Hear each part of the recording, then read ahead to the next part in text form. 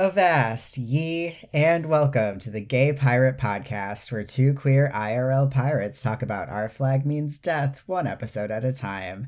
I'm Lark Malachi Gray, and I have one gun and one knife, just like everyone else. I am Jesse Blount, and if you're not going to be Jim anymore, can I be Jim? So, we are talking about episode 4, Discomfort in a Married State. And we start off with the backstory for Steed running away from home, which is an arranged marriage to marry a woman who is also not thrilled about this rich person bullshit. They get married on the beach with some lighthouse-themed vows and end up having a few kids. And we learn this bittersweet flashback is part of Steed's healing from a gut wound fever dream. Back in the real world, Blackbeard, aka Ed, and his long-suffering partner in crime, Izzy, are on the revenge, on the run from the Spanish after, killing the fuck out of them in the last episode. The plan is to kill everyone after repairing the ship, or the Huge, as it were, but Ed is clearly charmed by the revenge and her crew. In Steed's fever dream, we learn that Mary is a talented painter who did a rad AF lighthouse portrait for a gift that Steed does not appreciate. In turn, Steed got Mary a tiny model ship of the Revenge and an invite to move the whole family to sea, which Mary does not want and is understandably fucking pissed about. Ed, meanwhile, is delighted by the little ship and not so much by Izzy trying to get him to figure out what to do next. Up on deck, the crew is trying to come to terms with Jim's gender, and turns out that the Spanish Navy is in fact after them. Ed's posted up at Steed's bedside because the fascination/attraction is fucking deep. In Steed's dream, Mary actually straight up is like, I know you're unhappy, but we have to try because YOLO. Steed takes the YOLO part to heart and runs away that same night. He feels a fuck ton of guilt about this because his dream turned to a nightmare about his shortcomings as a husband and a pirate. Thankfully, this is the sun that his fever has broken. And what's this? A handsome bearded dude at his bedside? Things are looking up for my good dude. Ed, meanwhile, is like, what the fuck, when Steed looks at him and asks him if he works for Blackbeard. But because this is a goddamn meet cute, he introduces himself as Ed, and he and Steed bond over a fine fabric. Steed, of course, is elated to then share his hidden closet of fancy clothing, but a little less so to find out that Ed is actually Blackbeard. Jim clarifies to the whole crew with a knife that they're not a woman, just Jim, still Jim, and that's the end of that. Ed voices his annoyance with being Blackbeard, and Steed is like, you could retire. Ed is impressed by Steed's weird-ass ways and his fancy shirts, and, I don't know, that ass, so of course he's like, let's take off all of our clothes. The crew is very confused when Ed and Steed come on deck in each other's clothes. Izzy is not having this because, this is not the man he pledged his loyalty to. But also, the Spanish are coming and someone needs to have a fucking plan. Izzy is trying to drag Steed into reality, and Steed fucking chokes because he has no actual experience at this and has been coasting by on sitcom magic. Thankfully, Ed is smart AF and has pulled the ADHD problem solving to good use. See, Ed knew there would be a fog because of the clouds and the wind and the color of the sky, and along with the full moon means they're not gonna die. Elementary, my dear Bonnet. Unfortunately, in true ADHD the passage of time has fucked up his plan. Damn you, leap year! So it's not the night of the full moon, so the Spanish ships are totally gonna smash into them. Ed gets fucking drunk, duh. Steed is bummed that he was not a lighthouse to his family. Which leads them to have the same idea. Fake out the Spanish by pretending to be a lighthouse with a bit of theatrics and some rum, saving the day. We end the episode with Steed and Ed having breakfast together in the crow's nest, deciding to teach each other about their respective lifestyles. Ed has to go reassure Izzy, though, that he's still the man that he loves, and there's still the same Blackbeard he married, and it pacifies Izzy by letting him think that this is part of a long con, and would let Izzy captain Ed's old ship. It works like a fucking charm. Yes, and if you like this show, please rate and review us on iTunes. Also, don't forget that you can celebrate Hot Pirate Summer with us. Join our Patreon to watch Hook with us later this month, and to watch Our Flag Means Death with us every week on Tuesdays and Fridays. Also, we post cute memes and other fun things on our social media, and we have really great Our Flag Means Death inspired merch in our shop. The links to all of those things are in the show notes. Also, we do a gender and sexuality advice episode every year for Pride, which goes up on the Gaily Prophet and Escape from Reality feeds next Tuesday, June 21st. And we released a really fun bonus episode about the movie Birds of Prey on those feeds last Tuesday, so you should check those out. This is a Fully Spoiled podcast, and with that, we will enter our first segment. Talk it through as a crew, where we talk about everything that doesn't go anywhere else. All right, I will start since you just, I think, didn't take a breath the entire time you were saying that thing. All right, so we start off with this deeply uncomfortable, small coastline wedding between Steed and Mary. And I kind of feel bad because literally 20 minutes later, we have Mary talk about how much she fucking hates the ocean. Mm-hmm. So clearly, whoever designed this wedding was just like, whatever the fuck, we're going to do it. It's going to be cute. Y'all don't need to contribute anything to what's going on. That's just like not a great start to this marriage. I mean, yeah, it nothing about the start of their marriage is good. No, not in the slightest. I want to start sort of outside of the episode and just say that something that I really appreciate about this show is that the episodes aren't specific lengths. Like, they're as long as they need to be to get across the storyline that they're writing. And I know, that's not possible anywhere where you have like a schedule like on cable TV or whatever, but the freedom that I think it gives them to be able to develop things as much or as little as necessary is really nice. How did I literally not notice that until you said that? Because I was like sitting there, I'm like, why is this episode like 45 minutes long? Or however long it is. I'm like, I was like watching it, I'm like, I still have 20 minutes left, so much has happened. Yeah, this one's like 35 minutes and the last one was 26 minutes. And it just, varies throughout the whole season. They hover around half an hour, but like 10 additional minutes of plot is a lot in TV time. So yeah. I mean, there's a lot crammed into this episode. So yeah, there really is. Mm-hmm.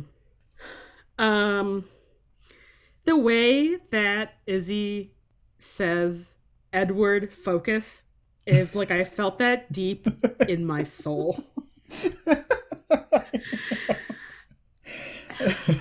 And I'm just like, how dare you, Izzy Hans? But it's also like, actually, yeah, I guess this is important. Yeah. Yeah, no, same. It's very, very, very relatable to, I think, all of us with ADHD out here in the world. Like, I am fucking focusing. There's a toy boat. What are you talking about? Do you see all the cool shit in this cabinet right now, Izzy? Little ceramic figurines on a boat. Do you understand how magical and impractical this shit is? Truly. And I think it's so funny because one of the points that I have is that Blackbeard is like, I mean, he's being nice judgmental, but still being judgmental about everything that Steed has around. And I was like, sir, like, we all saw your captain's quarters in the last episode. Like, why is having a bunch of mummies around more reasonable than having like figurines and a model of your ship? Yeah. I mean, he has to maintain that persona of Blackbeard. Just Ed's face when Steed asks if he works for Blackbeard. Which is the like, it's first it's like, are you fucking kidding me right now? And then it's just that immediate moment of being like, oh, I don't have to tell you that I'm Blackbeard. Because you didn't automatically guess that from context clues. I know, it's so good. My next thing is, so when they're all like fixing up the boat, Lucius is just standing there like vaguely hammering on the deck railing, like not doing anything, not even looking at what he's doing. I love it so much. Yeah, it is actually very funny because it's like, yeah, it's like only a few people are doing actual work and no one knows how to do the work. It's just like, if you weren't coasting by on sitcom magic, Izzy would be right about what's happening around you. Yep. Yeah.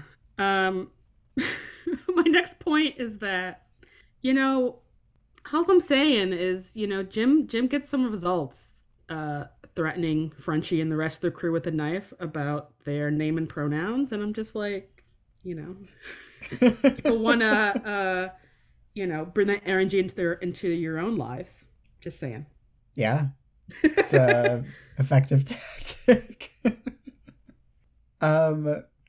In that scene, I mean, we're like learning so much about Izzy, obviously, in this episode, and how seriously he takes himself. And I think that we get, like, it's just such a beautiful example of it when he comes in and he's like, what the fuck are you doing? Why are you sitting around eating? Like, why are you not taking this seriously?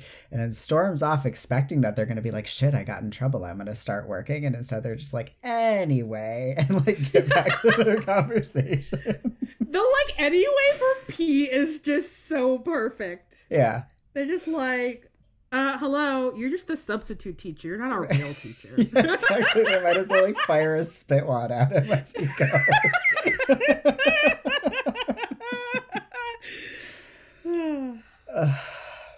Yeah.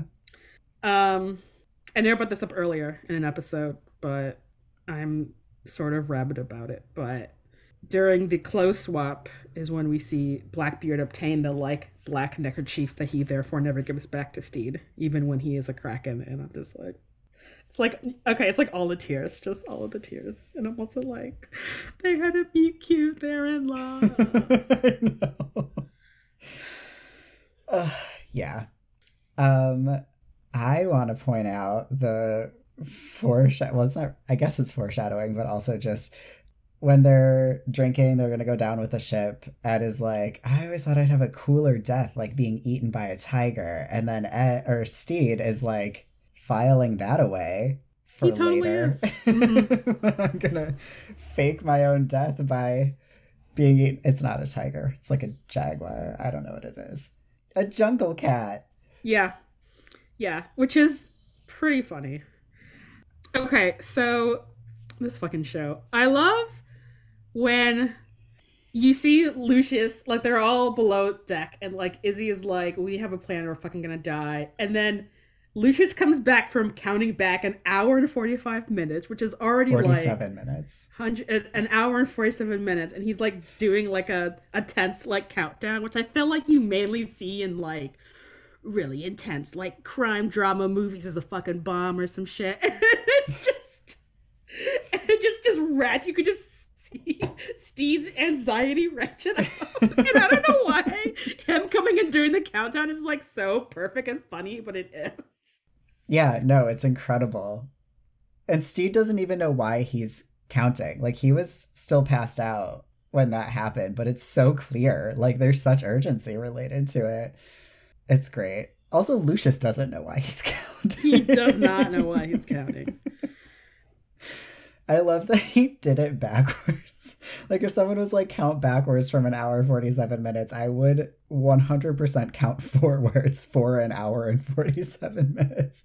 But Lucius is just like, no, that's what you said. That's what I have to do. Yeah. This is actually my last thing here. Who do you think delivered them their like breakfast service to the crow's nest? That's a good question. Probably Roach? I mean, he definitely put it together. Yeah. Okay. No, actually, that makes sense. Because I feel like, Roach does his own thing most of the time, but also he is like very passionate about cooking and like about plating, Yeah. So I feel like he wouldn't trust anyone else to carry that up to the crow's nest and make it presentable. And especially if Steed was like, oh, I really want to impress Blackbeard with like the spread. And Roach would be like, oh, fuck yes. Yeah. I actually just I have one more thing too, in which I didn't catch this because I just happened to hit pause, but there's the scene when Ed is drunk on Steed's couch wearing his like fancy pants. Behind the couch, you can see the plant that Steed stole in the first episode, and it looks kind of sad still. And I'm like, has Ed been the one watering this fucking plant? Because it looks beautiful and lush. What is it, like 5 episodes later? Yeah. Or whatever? And I'm like... I love that. mean, I don't know. I'm just like, this is my new headcanon that Ed is the one who's been watering that fucking plant. Yeah, because it really takes one time of watering a fern for it to bounce back. So I'm saying yes. Okay. I love that.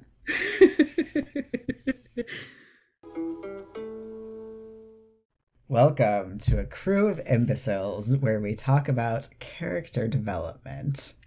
Can we start with Blackbeard? We sure can. He is also in my top space. Cool. I want to start. Okay, so I feel like this episode really gives us like very interesting character establishment because obviously he's like really like amiable. He's very friendly. He's very like, what the fuck is my crew being so intense about, you know? Mm-hmm. And like, in a lot of ways, we see him being like pretty soft, and like we continue seeing him be very soft. But also, like, we get very clearly that he is also like utterly ruthless because when he says, oh, they die quite dramatically, don't they, Spaniards? A lot of blubbering for their god. And then also, Izzy's like, we lost a bunch of men when we fought those Spaniards. And Blackbeard's like, that's their job. They're pirates. You're like, oh, that's fucking cold, dude.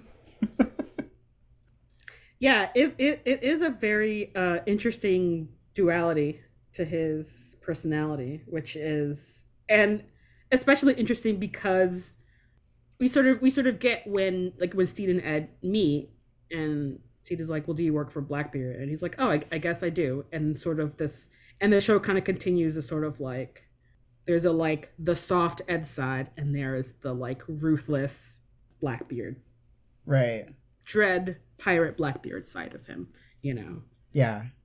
And which, I mean, I think we expect of someone who's like fucking Blackbeard, but it's just so fascinating to get kind of like, you know, up until this point we've had these sort of like shadowy meetings and we're like, oh man, we've seen Izzy, this dude must be fucking tough. And then it's just like, look at the clouds, Izzy. Don't they look like hot dogs? And you're just like, what? Yeah. And for a second there I was like, maybe it is sort of like Steed like brings out this side of him in the way that sort of like a friendly golden retriever can befriend a, you know, shitty cat that, you know, will like bite any human but is like in love with this dog. I had one of those when I was growing up. But we actually see that before when, you know, he's just like, hey guys, you know, like I know he's supposed to have cat energy, but I do feel like Ed comes in with like really friendly dog energy where he's just like, don't call me sir, like how's everybody doing, look at you, you're all so grubby, just like so like he, you know, he's more of like a pit bull than a golden retriever in that he looks scary but actually he's just like the wiggliest dog, but he does have a lot of dog energy going on here. No, I think you're right. And yeah, and especially when it's like, even at the way he interacts with the crew, like we've already brought up Izzy having like really mean substitute teacher energy when he calls them, the crew, does he call them hostages when they're like eating lunch? He just says you don't get to eat when you've been invaded. Yeah, right. And Ed is like, oh, you know, like don't treat our guests like that, you know, and is just like acting very like also very amicable, you know, about the crew and all of their rope aesthetic. And his excitement over the bird guy.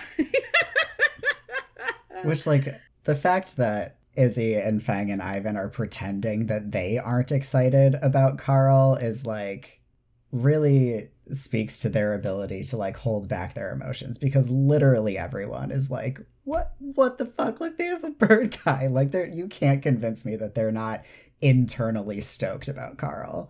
I mean, we have Fang being canonically at least a dog person, potentially animal person. Yeah.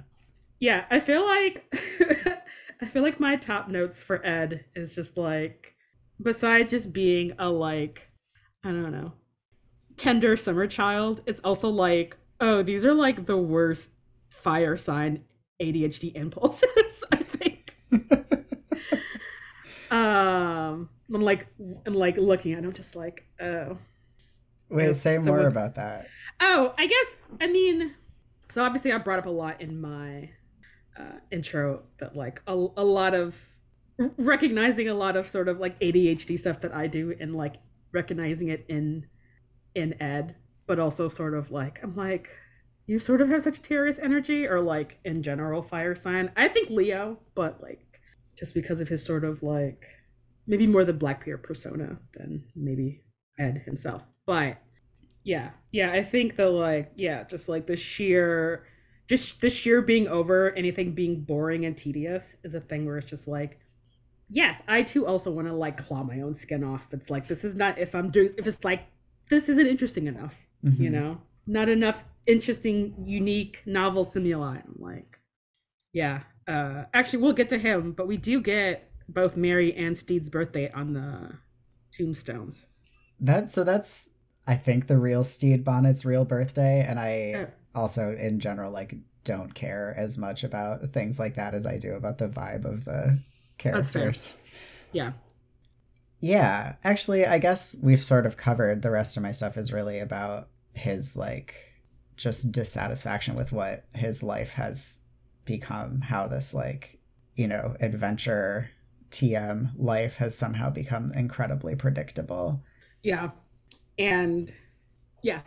I was like, do I have anything to add to that? And I guess I actually don't. It's like, because like if, even your dream job could get tedious and terrible, especially if maybe you're over the sort of tough, wrathful persona that you have to bring to the role. Yeah.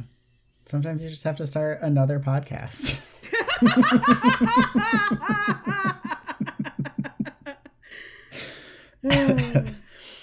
Who do you want to talk about next? I have actually Izzy next. Cool, let's do it. And since I was on this vein, I don't know how you feel about this, but I think Izzy has some Earth sign, like Capricorn or Virgo, and maybe it's just kind of the place that he holds, like compared to Izzy. I mean, compared to Ed, where like he has to be the like, okay, but details, like being in reality, like concrete, like we're going to die. I do not care about this fucking toy boat. Yeah. I can definitely see Izzy being a Capricorn. That makes a lot of sense to me. Also, I feel like Izzy also has. I feel like in my brain, Izzy has like terrier or like miniature schnauzer energy, in the way that before they were like lap dogs, those were dogs that would like hunt like rats and rabbits and shit like that, like little vicious dogs Yeah. that like for hunting vermin. And I'm like, that just that just feels like Izzy, even though I'll have to dig it up. Someone tweeted the heights of like I think everyone on cast, and like Izzy is not much shorter than Ed or Steve, but somehow Con O'Neill. I think when that scene when Ed and Izzy are talking, there's like a head height difference, I feel like. But also, I don't know, Ed could be wearing heels. Who knows? Yeah. I just feel like he just has, and I think the show plays up on it, sort of like angry short dude energy. Yeah. And I mean, I don't think the actor is like that short in real life. No, I've seen some really funny memes where people are like Con O'Neill in real life, Con O'Neill in like fan art, and it's just like this dramatic exactly. Which he also, the actor, has embraced. Like I've seen so many tweets from him about like how short he is and like how short is he is. I just love like he's just like, yeah, whatever. Like give me all the fandom. I accept it. It's canon now. I mean, it's for the actor probably pretty great to like have all of a sudden all of these like random millennial queers being like, I'm fucking obsessed with you. Yeah. Yeah. It's gotta be super nice. So I know I was trying to like keep the astrology talk to like one thing per episode. However, I want to talk about Frenchie and why I think that Frenchie is an Aquarius. I'm here for this. I mean, I feel like I already busted that wide open where I'm like, I need to talk about Izzy and Ed are a fire/earth sign relationship. But so yes, let's talk about my dear sweet Frenchie. Yeah. So I think I said in the first episode that he reminds me of Luna Lovegood a lot. Yeah. Obviously, this is a prime example. This like actually it's science moment. And I guess I'll say for folks who are listening who like don't have access to the show but just love us and are listening anyway, Frenchie says that it's science that women are bad luck on ships. He says women have crystals in their bodies and the crystals attract demons and the demons attract misfortune.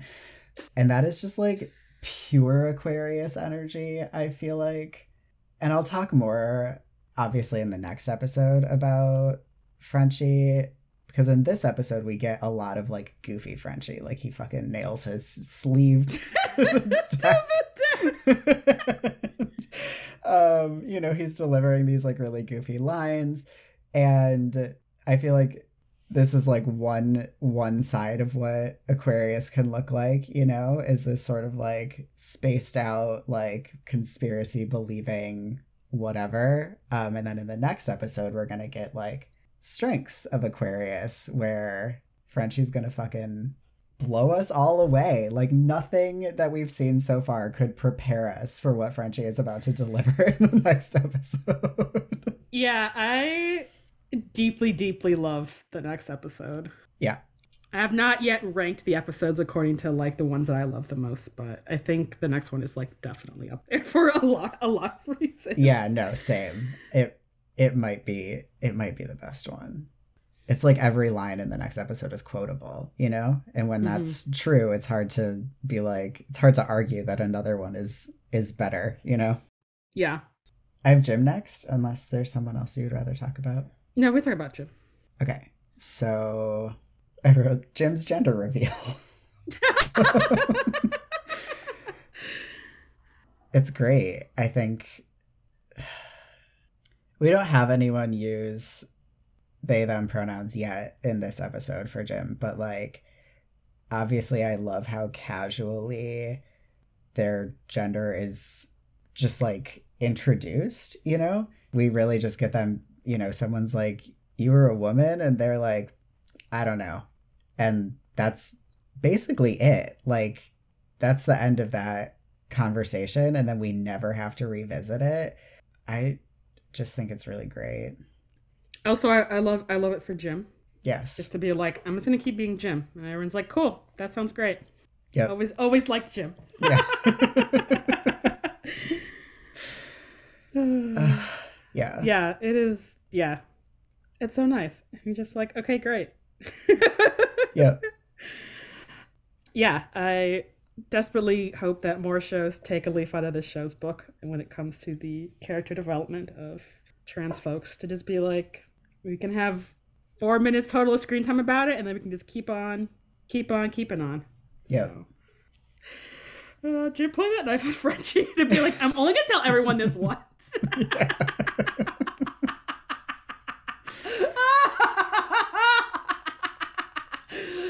Oh, that whole scene. This is just so funny. It's so good.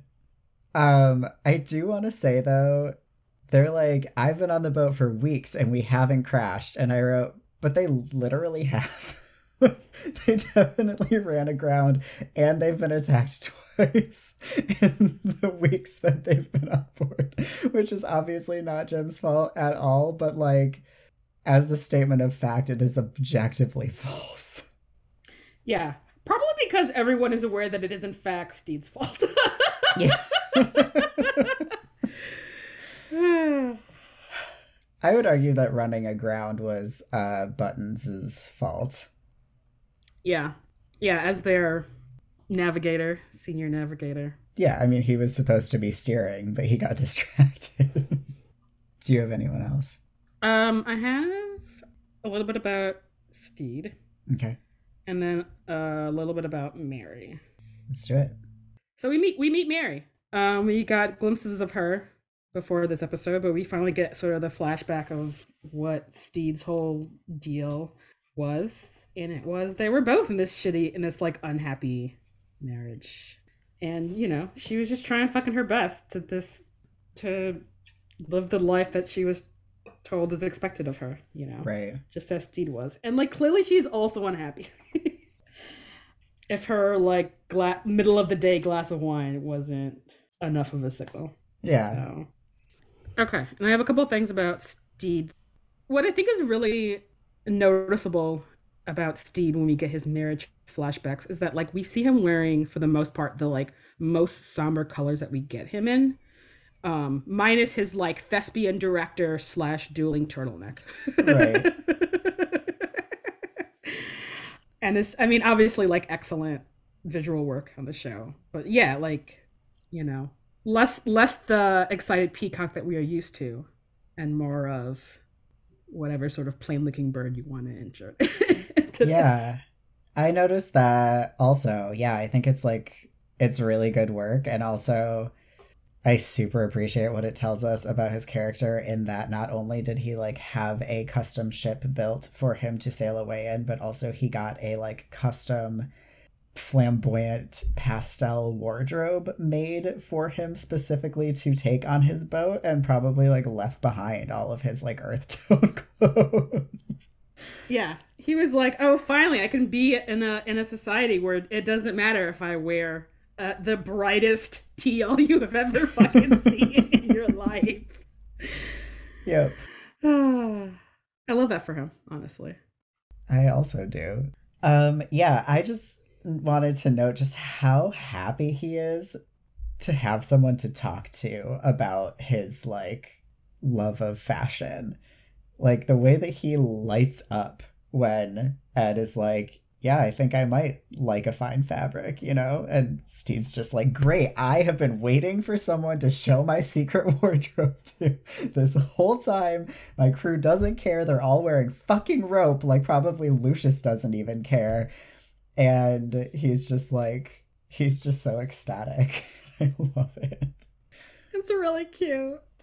And I mean, granted, if you have never felt cashmere and don't have a wool allergy, you definitely should, because it's just like the most softest, beautiful sweater / scarf. I'm assuming that what Ed is holding is a scarf material. Yeah. So, yeah. My partner has a cashmere sweater. It's not an exquisite cashmere, it's a cheap cashmere. However, it is cashmere that he wears like semi frequently. And every time he's put it on since we started watching the show, he'll like come up to me and like make me touch it. Like, it's a rather exquisite cashmere. Oh my god. Yeah, yeah, all of my thrifted cashmere sweaters are in my winter clothing, but I cannot wait to do that once it is not winter. Once it is winter here. I can't wait till it's time to put winter clothing away here. It's taken its time, man. Yeah, it's like weirdly hot here. Anyway, oh Steed. We also get a side of Steed that is basically 90s like sitcom dad, which up until this point you would have been like, but you treat the crew like they're your children. Like clearly would be a good, you know. And I mean, I think probably for his kids, he's kind of like checked out, but like still seems to like at least want to do some stuff with them. But he's like, the way that he's checked out of his marriage is very much like, I don't know, not quite Ted Bundy, more like Homer Simpson, I think, where he's just like, I got you this thing that I like, and it's like, I don't fucking want this ship, bro. I told you yesterday I hate the ocean, and you just completely, and I'm just like, oh Steed, the side of you, the sitcom dad side of you is a little bit surprising and also not great. No. Yeah, so my only other Steed thing that's here is this scene, which I have made like multiple memes about at this point, where Blackbeard is basically being like, you have to make a decision. Like it's all on you. Basically, like everyone's literal nightmare. Everyone's gonna die, and it's gonna be your fault. And Steed just screams, "I don't know what to do," and I feel like that moment is like the core of him as a person. Like that is what Steed Bonnet is about. Is just this feeling of like, I don't know what to do, which is very tragic in this scene. But I think in general, a lot of why we find him charming is that he's just like really trying and really stoked, but literally has no idea what the fuck he's doing ever. And this is sort of where we see it. Yeah. Also, I feel like a relatable feeling. Yeah. Yeah. as someone who has oftentimes no idea what the fuck I'm doing. Welcome to Do You Fancy a Fine Fabric, where we talk about aesthetics. I'm really glad that we get to the episode where this line comes up. I don't know why that pleases me. I think I got to start off with, obviously we get this in the last episode, but Edward Teach in his completely inappropriate for the tropical weather leather outfit. Mm-hmm.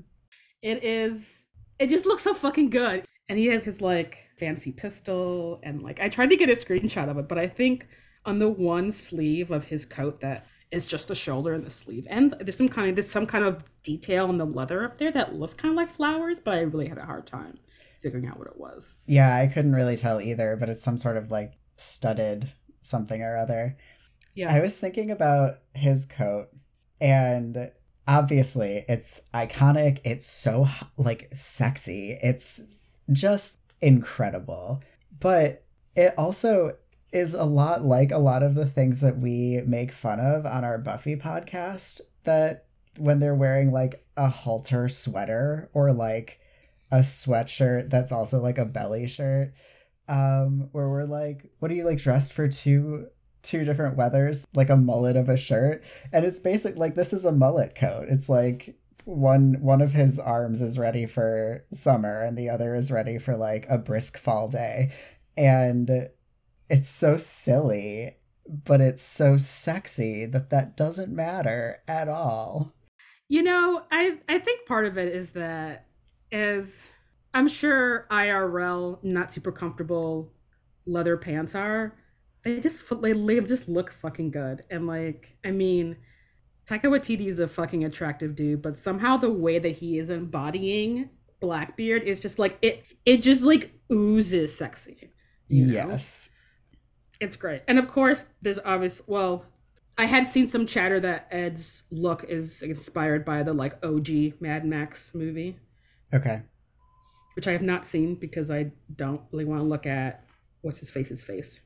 Mel Gibson. Mel Gibson. Don't want to look at his face. I'm probably not going to see it. So yeah, I don't care that like it makes even less sense here than it does in a like post-apocalyptic movie that takes place in the desert. Uh-huh. It's great. Also, for people who aren't aware, I have a knee injury and have to wear a leg brace. And I'm like, can I find a leather leg brace? Would that be comfortable? I don't know. It seems impractical, but I'm like, it seems like it would be cooler. Mm-hmm. It would look cooler than my contraption of Velcro and plastic. So surely we could like Gussie yours. Martha Stewart definitely has a tutorial on how to paint your Velcro knee brace to look like it's leather. I could figure something out for sure. Also the fact that his coat is it showed like just every once in a while shows a little bit of tummy is like, god damn it. He yeah. And the fact that under his leather coat is basically a crop top is also just like, of all the places you'd want to be protecting with leather, I feel like your stomach seems like the appropriate place. You know very well that he loves being stabbed. He sure does. Oh, jeez. Yeah, it's a ridiculous outfit, but it looks great. And I can't handle sometimes just how sexy it is. Yeah, for real. And his hair. The like half pony. Oh my god, it's just so good. And I looked it up today. It's a wig. I assumed that they gave him extensions. I don't know why you wouldn't go extensions if that's an option, because it would be more comfortable. The budget for the wig of it on his hair and like the beard, like he doesn't have a beard that long. It's also fake. But I'm like, I'm not used to seeing this like high quality on like a television show where it's like, oh, you guys had a budget for this. Right. Yeah. I also, in learning that his beard, which I also assumed was like beard extensions or something, or he just fucking grew it out, although that would take like 2 years. Like he had the same issue as Jim. Like if he smiled, the glue would break and it would fall off, which means that like the unbelievable amount of like expression that he is delivering to us is happening with like the bottom half of his face having to be deeply controlled. Like Tyra Banks would be so impressed with his ability to smize, because I was like, but he does smile like a lot, but it's not happening with his mouth for the most part. It's all eyes, and that is just fucking incredible work. It is honestly like incredible acting, because like, right, because until he shaves the beard, like all you see is like basically the top half of his face, and he's doing so much acting, like, and like conveying so much depth and warmth or coldness depending on the situation, with like just like, right, his eyes, you know, and like a little bit of his cheeks. So it's like truly incredible. Yeah. Okay, who's next, or what's next? I only have a couple of things in this section, but so Mary, when they're exchanging gifts, which I'm assuming is their anniversary, I don't know, it seems to be happening the same day. Mary's dress sort of reminds me of the dress in Beauty and the Beast, when like Belle and the Beast are like dancing in the giant ballroom. And I think it's like not just the color, but a little bit of the cut too. That sounds right. Yeah, it's a nice dress. It is a nice dress.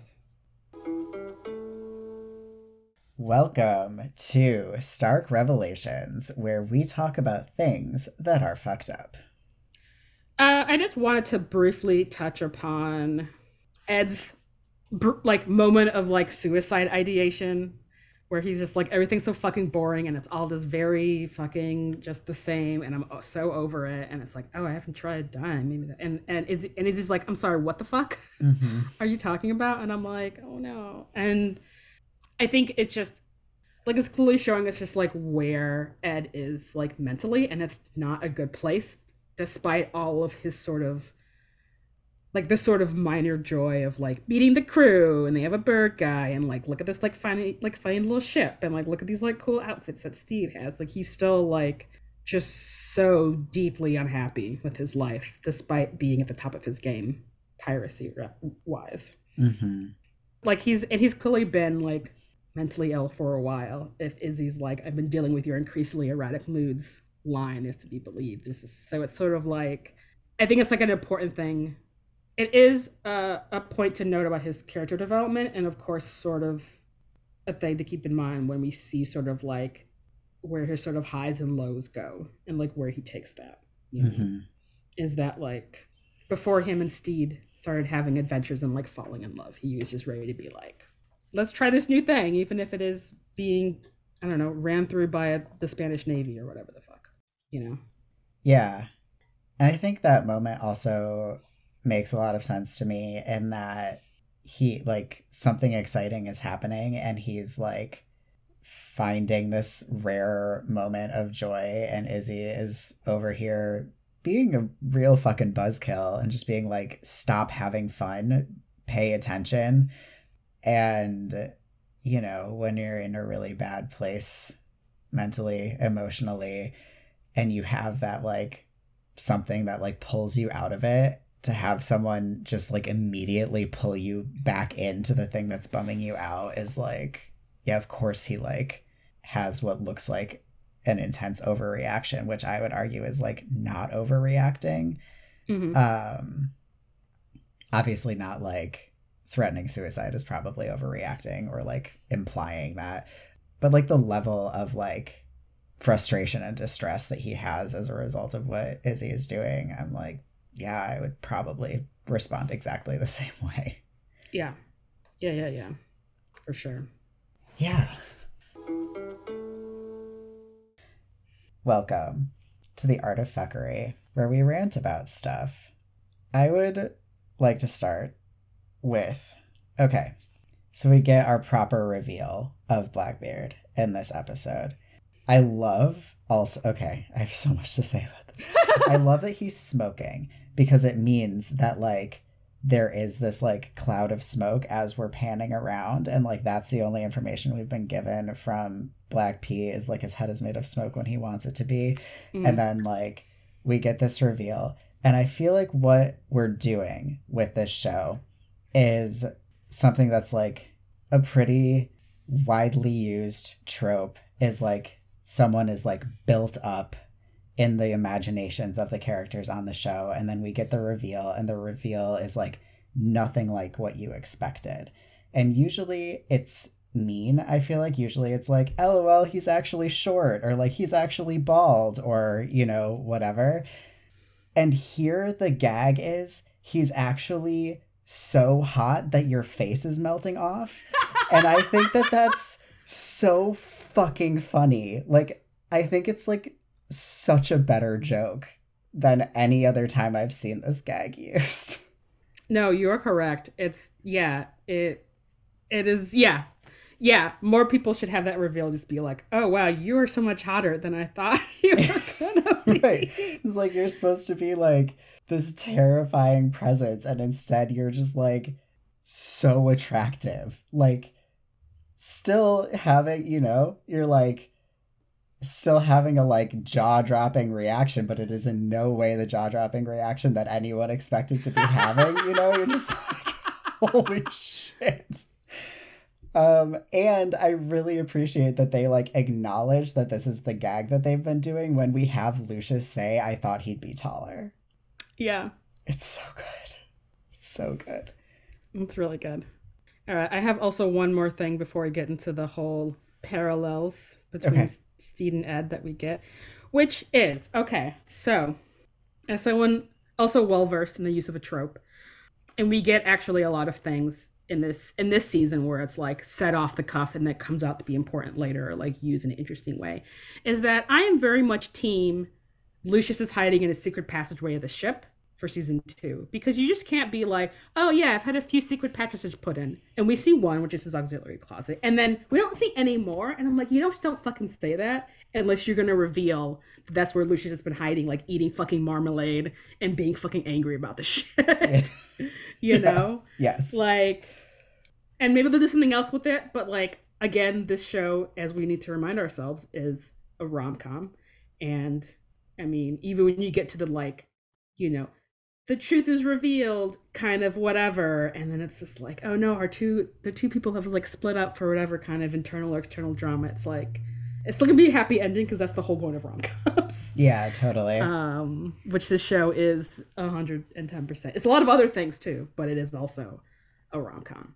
Yeah. And like, if this show were to kill a gay character, like the betrayal that would be enormous. So like, yeah. Lucius is somewhere. Yeah, no, there's no doubt in my mind that Lucius is alive. This show isn't Game of Thrones, notorious for killing off almost every main character. Out of the 30 main characters, most of them are dead. This is not the kind of show. I'm not watching Game of Thrones. I'm watching a rom-com about gay pirates. So like, yeah. Lucius, like, they're not going to kill Lucius. No. That's my feeling. Okay. Let's talk about our star-crossed lovers and their current marriages. Basically. I feel like I should start this off in that, I mean, obviously, clearly, Izzy is in love with Ed. We're not, it's sort of like, I think still a bit of a question in my mind to like what level of affection. Like, obviously Ed has a lot of affection for Izzy, and like love that I just isn't romantic. Yeah. So, but for like, this show is setting up a very clear parallel, like Ed and Izzy are in an unhappy marriage. Just like just so starkly that in order for us to move forward, it's like, well, yeah, they're like a married couple. Yeah. Anyway, sorry. No, you're good. I have them kind of separated. Stuff about Steed and Mary's relationship. All right. Yeah. I think just like sort of in general, also the root of this is that it's everyone's having communication issues in their respective relationships. Yeah. So yeah, do you want to start with Izzy and Ed, or with Mary and Steed? I have Mary and Steed first. Okay. And I think you brought up a lot of the stuff that I have here earlier, just in terms of like what a terrible husband Steed was. It's very different from the Steed that we see here, and like, you know, circumstances dramatically affect how we treat the people in our lives, but like, He was a really bad husband. He treated Mary like shit emotionally. Yeah. And it's and like I know that the internet has really ran with and misused the term gaslighting, but he gets a little smidge gaslighty when they're like in bed and he's just like, oh no, you didn't hear me crying. What are you talking about? It's like, Steed, she knows you're unhappy. She's also unhappy. Like, okay, I thought about this too. Like, it is technically gaslighting. I think gaslighting implies like some level of intent. I think that's just avoiding a situation. that's fair. You know, it's gaslighting in the secret garden when Mary is like, I heard someone crying, and Miss Medlock is like, that was the wind on the moors, and like, you're imagining things and you have to stay locked in this room forever and stop exploring. Like that, she is like gaslighting Mary. This is just Steed being like, no, it was probably something else, because I definitely don't want to talk to you about the fact that I was crying. I don't think there's anything like abusive about that, you know? That's fair. It's just is deeply shitty. Yeah. It's also okay to like not want to talk about things sometimes. That is true. I feel like the situation with her painting is like significantly more shitty than like avoiding a conversation. That is actually also deeply, deeply shitty. It's so terrible. He's so awful. He's like, oh, the kids. Also, like when she's like, I did it, and he's like, oh, you can tell. It's like the rudest thing. And it's also just like so ridiculous because it is a fucking beautiful painting. It's gorgeous. It's gorgeous, and like, we're not gonna focus on this, but the style of painting has like not even been invented yet at this time period. So it's like Mary is literally ahead of her time with this style. And Caesar's just like, oh yeah, it looks like a child draw. It's like, no, sir. Right. Unless it is a very talented child. Right. Not what children's art looks like, my dude. Yep. Yeah, and it's just like, it's like Mary's just trying so hard to be like, could you please be in the same reality as me? And he's just, it's like, I think like even kind of beyond like head in the clouds, just sort of like, I just don't even want to be here. So I'm just going to be completely disconnected. Yeah. Which sucks. Definitely have had depressions like that. It's not great. No. It's not an excuse though for being shitty to your partner. No. It isn't. Like, you can be depressed and be an asshole. And that is what Steed is doing. Right. Yeah, because she's really trying. When she also like very like states that she also doesn't want to be there and doesn't want to be doing it. I don't know. Yeah, it's bad. I feel like the part where you're like, oh shit, is the part where he has signed his like I've left letter with fond regards. What an like, asshole. Oh my god. Yeah. Like, honestly, sincerely would have been less insulting than fond regards. I don't know. I thought the letter was kind of shitty, which is basically, have fun being a single mom. Peace out. It's like, dude. Yeah. Could she even legally do this at this time, my dude? Did you put any thought into it besides being like, I'm out? So. He left her a fuckload of money. I don't know. I feel like if she wants to hire a nanny, she can. So. Yeah. I mean, she was already rich before she got married, and now she's even more rich with their combined wealth. So, like, right. Yeah. It isn't, I mean, that helps cushion the blow, obviously. Yeah. And I think it's interesting where, you know, so both, maybe Mary a little bit less so, but I feel like both Mary and Izzy are both sort of like blindsided by their partner's sort of complete and utter disdain for the life that they have helped them build, you know? Yeah. And just like that still sucks, even if it's like, obviously like Steed and Ed are unhappy in the lives that they are in, but it's sort of just like, you have other people to think about, you know? Like, Ed still has a crew and a whole other fucking ship, you know? He's just like, I'm just gonna hang out here and eat marmalade with my new boyfriend, you know? And he's I mean, in like, theory, where the fuck is his revenge, the Queen Anne's revenge? Who the fuck knows? Who is piloting it if first mate Izzy Hands is like stomping around the Revenge, being pissed about Right. Steed? You know? What an excellent question. Blackbird does not give a fuck. You No. know? Like he gives zero fucks because like he's just so excited for like the novelty of being able to potentially break loose of the like pirate social expectations, you know? Right. Yeah. That when Izzy is like, I've been dealing with your increasingly erratic moods and like trying to keep the crew together and whatever, and Ed's just like, oh, that sounds stressful, Izzy, like so condescendingly. You're just like, oh my god, sir, that was so rude. Holy shit. Honestly, Izzy's restraint from just not hitting Ed in the face there and just giving him two middle fingers is like, Yeah. I don't know. Yeah, it's like, Izzy, you need to find a new boyfriend. I'm sorry. Yeah, totally. There's plenty of eligible bachelors in this crew. You can just take your pick, my dude. Yeah. And it's just like, I think what I also like about this episode is sort of like, obviously the very strong parallels of like Ed and Steed, but also just sort of like the fact that what they both desire is like sort of seen via like both of their partners and probably the world at large as being very strange. And I'm like, oh, you guys have queer desires, do you? You want to defy expectations and imagine a new way of living, including potentially changing the way that you look. And I'm like, gay. It's gay. Yeah. It's all gay. They're trying on these literally new identities within 2 hours of a meeting. It's like, take off your clothes. We're swapping. Let me try being a like fancy, pretty soft boy for a minute. And I'm just like, gay. Yeah. Like, is this both of you guys' Ring of Keys moment? Because I feel like maybe, at least for Steve, it probably is. Yeah, totally.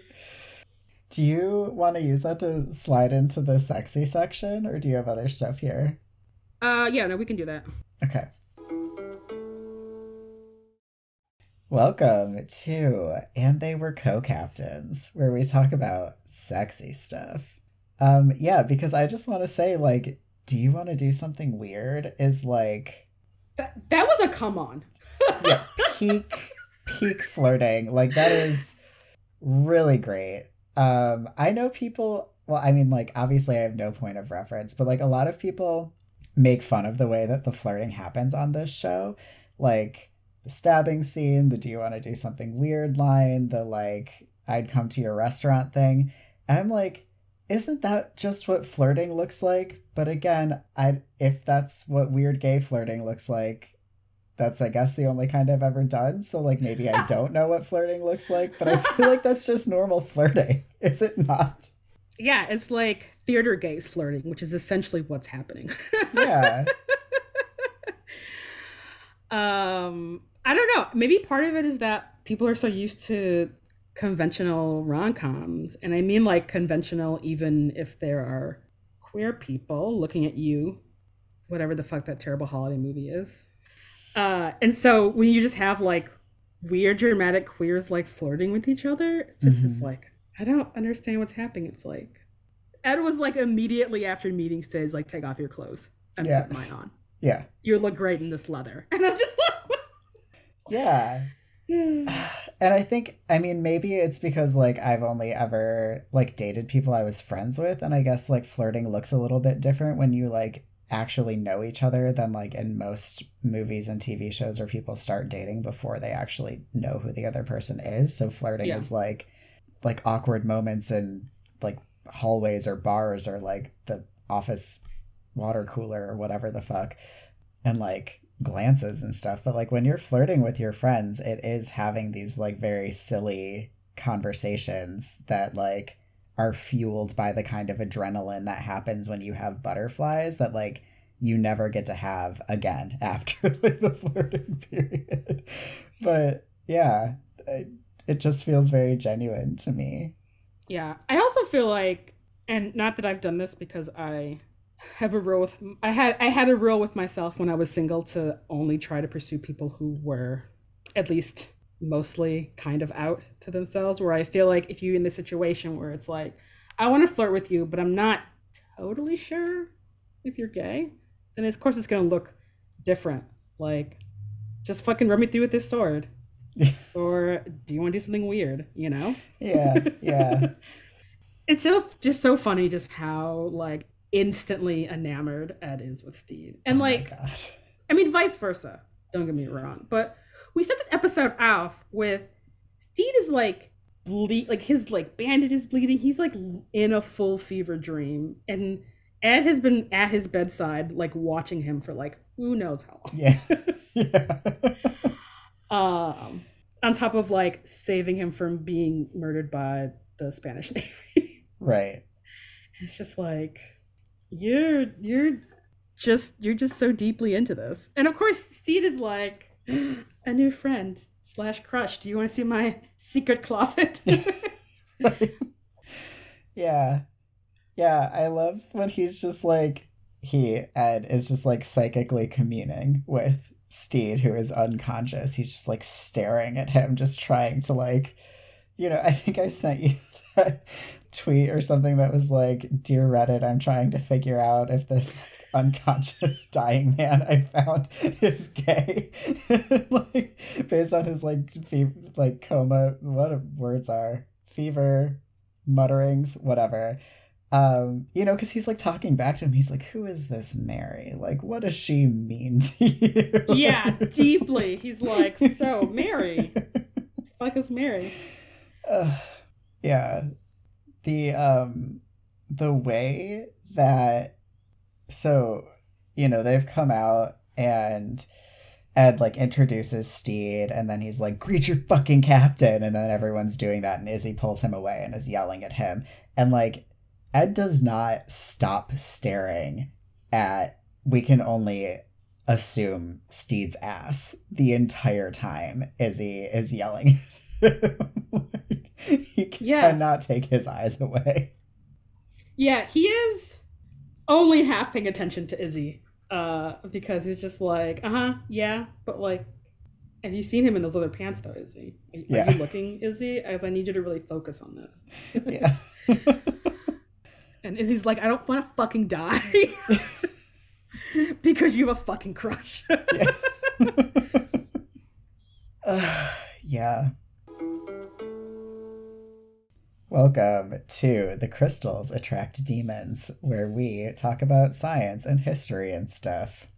I actually have a few more things here than I have had in the past few episodes. Okay. Do you want me to start? Yeah, go for it. Okay, so first off, we had the line from we had the line from Roach where he's like, I have like an uncle named Margaret. And Wee John is like, oh, that's kind of like one of those either or names, but like Jim. And I looked it up. Margaret has been historically a woman's name. Okay. Since the 4th century. Probably derived from a like Greek word that means pearl.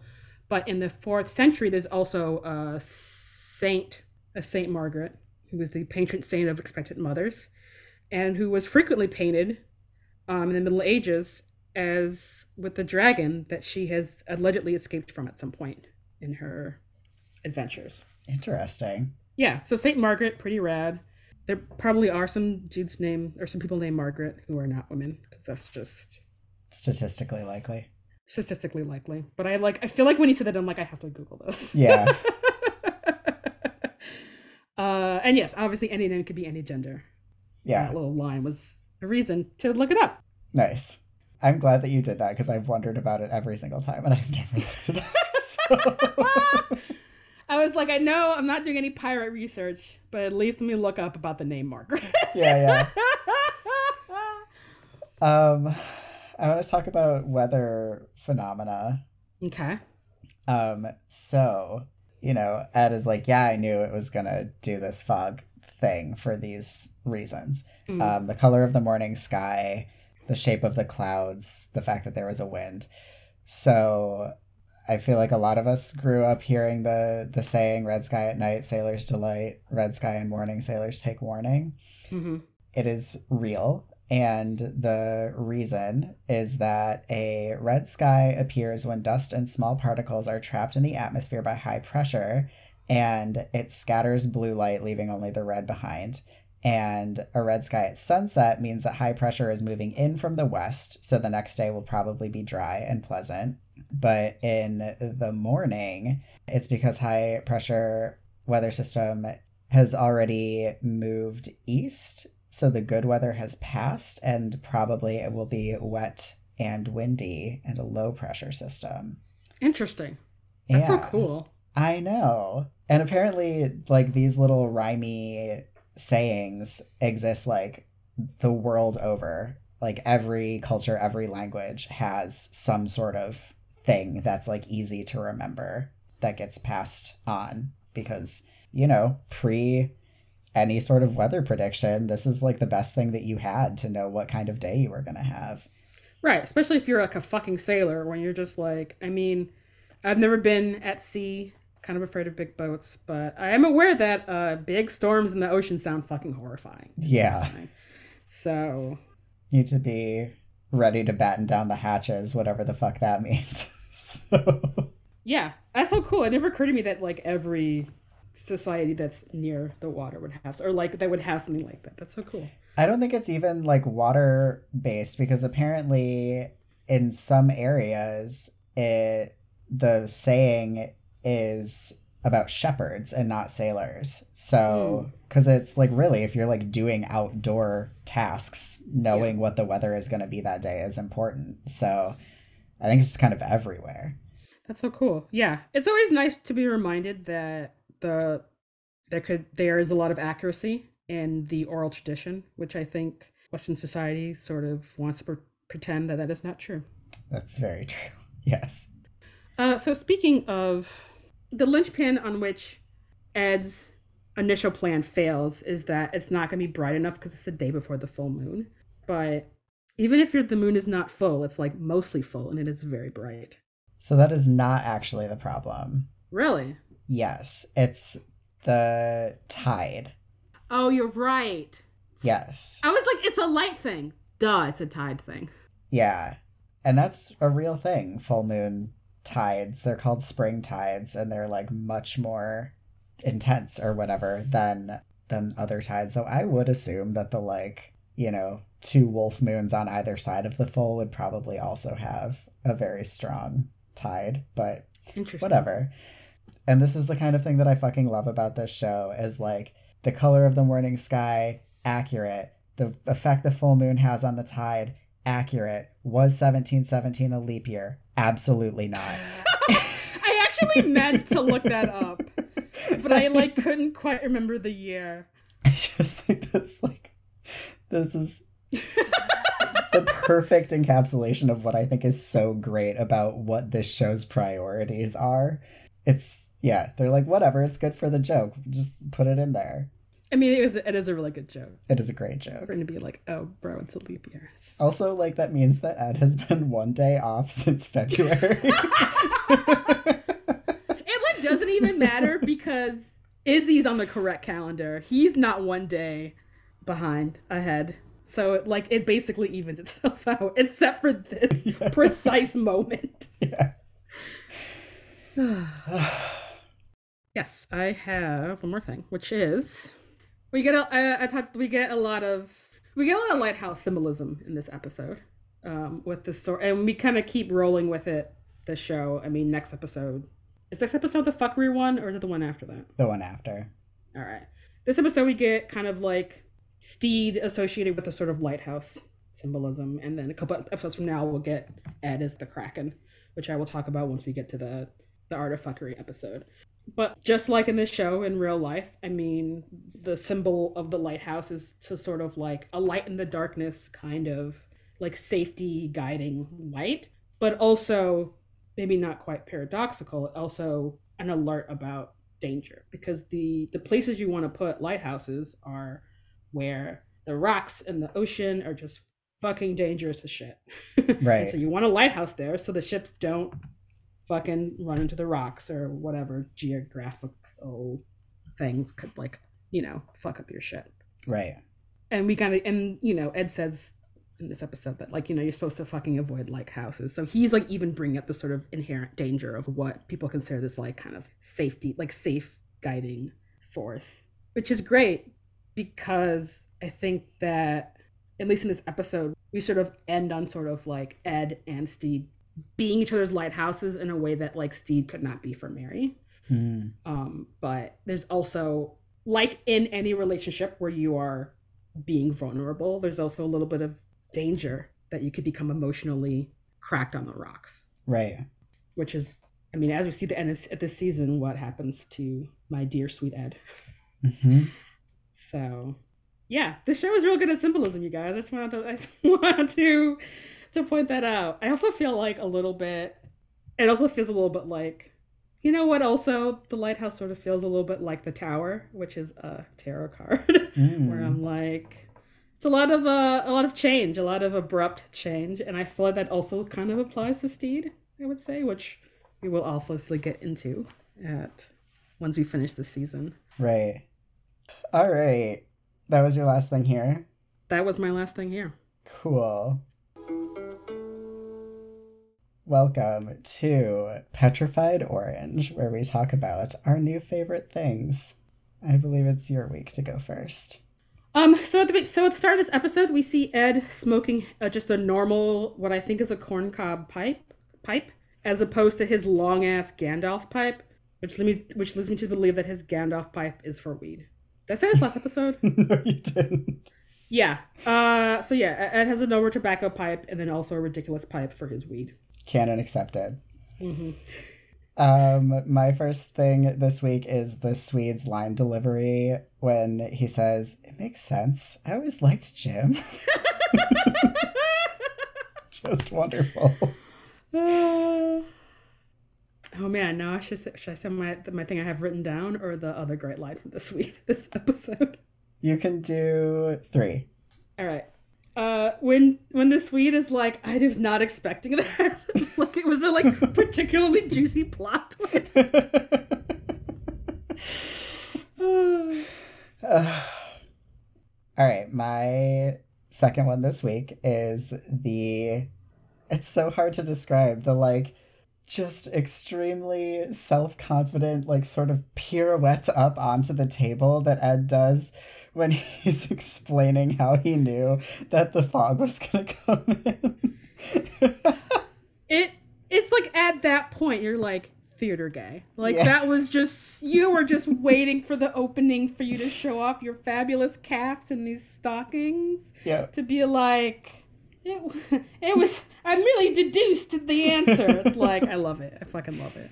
I'm going to make a GIF of it and put it with the when I put all the photos of the things we talk about in the episode on the website. So if anyone doesn't remember, you'll be able to watch it there. All right, what's your bonus favorite? Just that Frenchie is definitely a flat earther.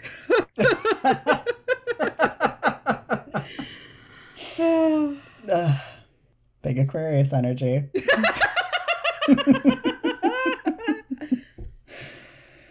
All right. Thank you all so much for listening to this episode of the Gay Pirate Podcast. We're going to be off next week, so we will be back in 2 Tuesdays with episode 5. But if you miss us between now and then, #Ruthless Productions actually makes 2 other podcasts. The Gayly Prophet, which is about Harry Potter, and Escape from Reality, that's ESGAYPE from Reality, is about the Simon Snow trilogy by Rainbow Rowell.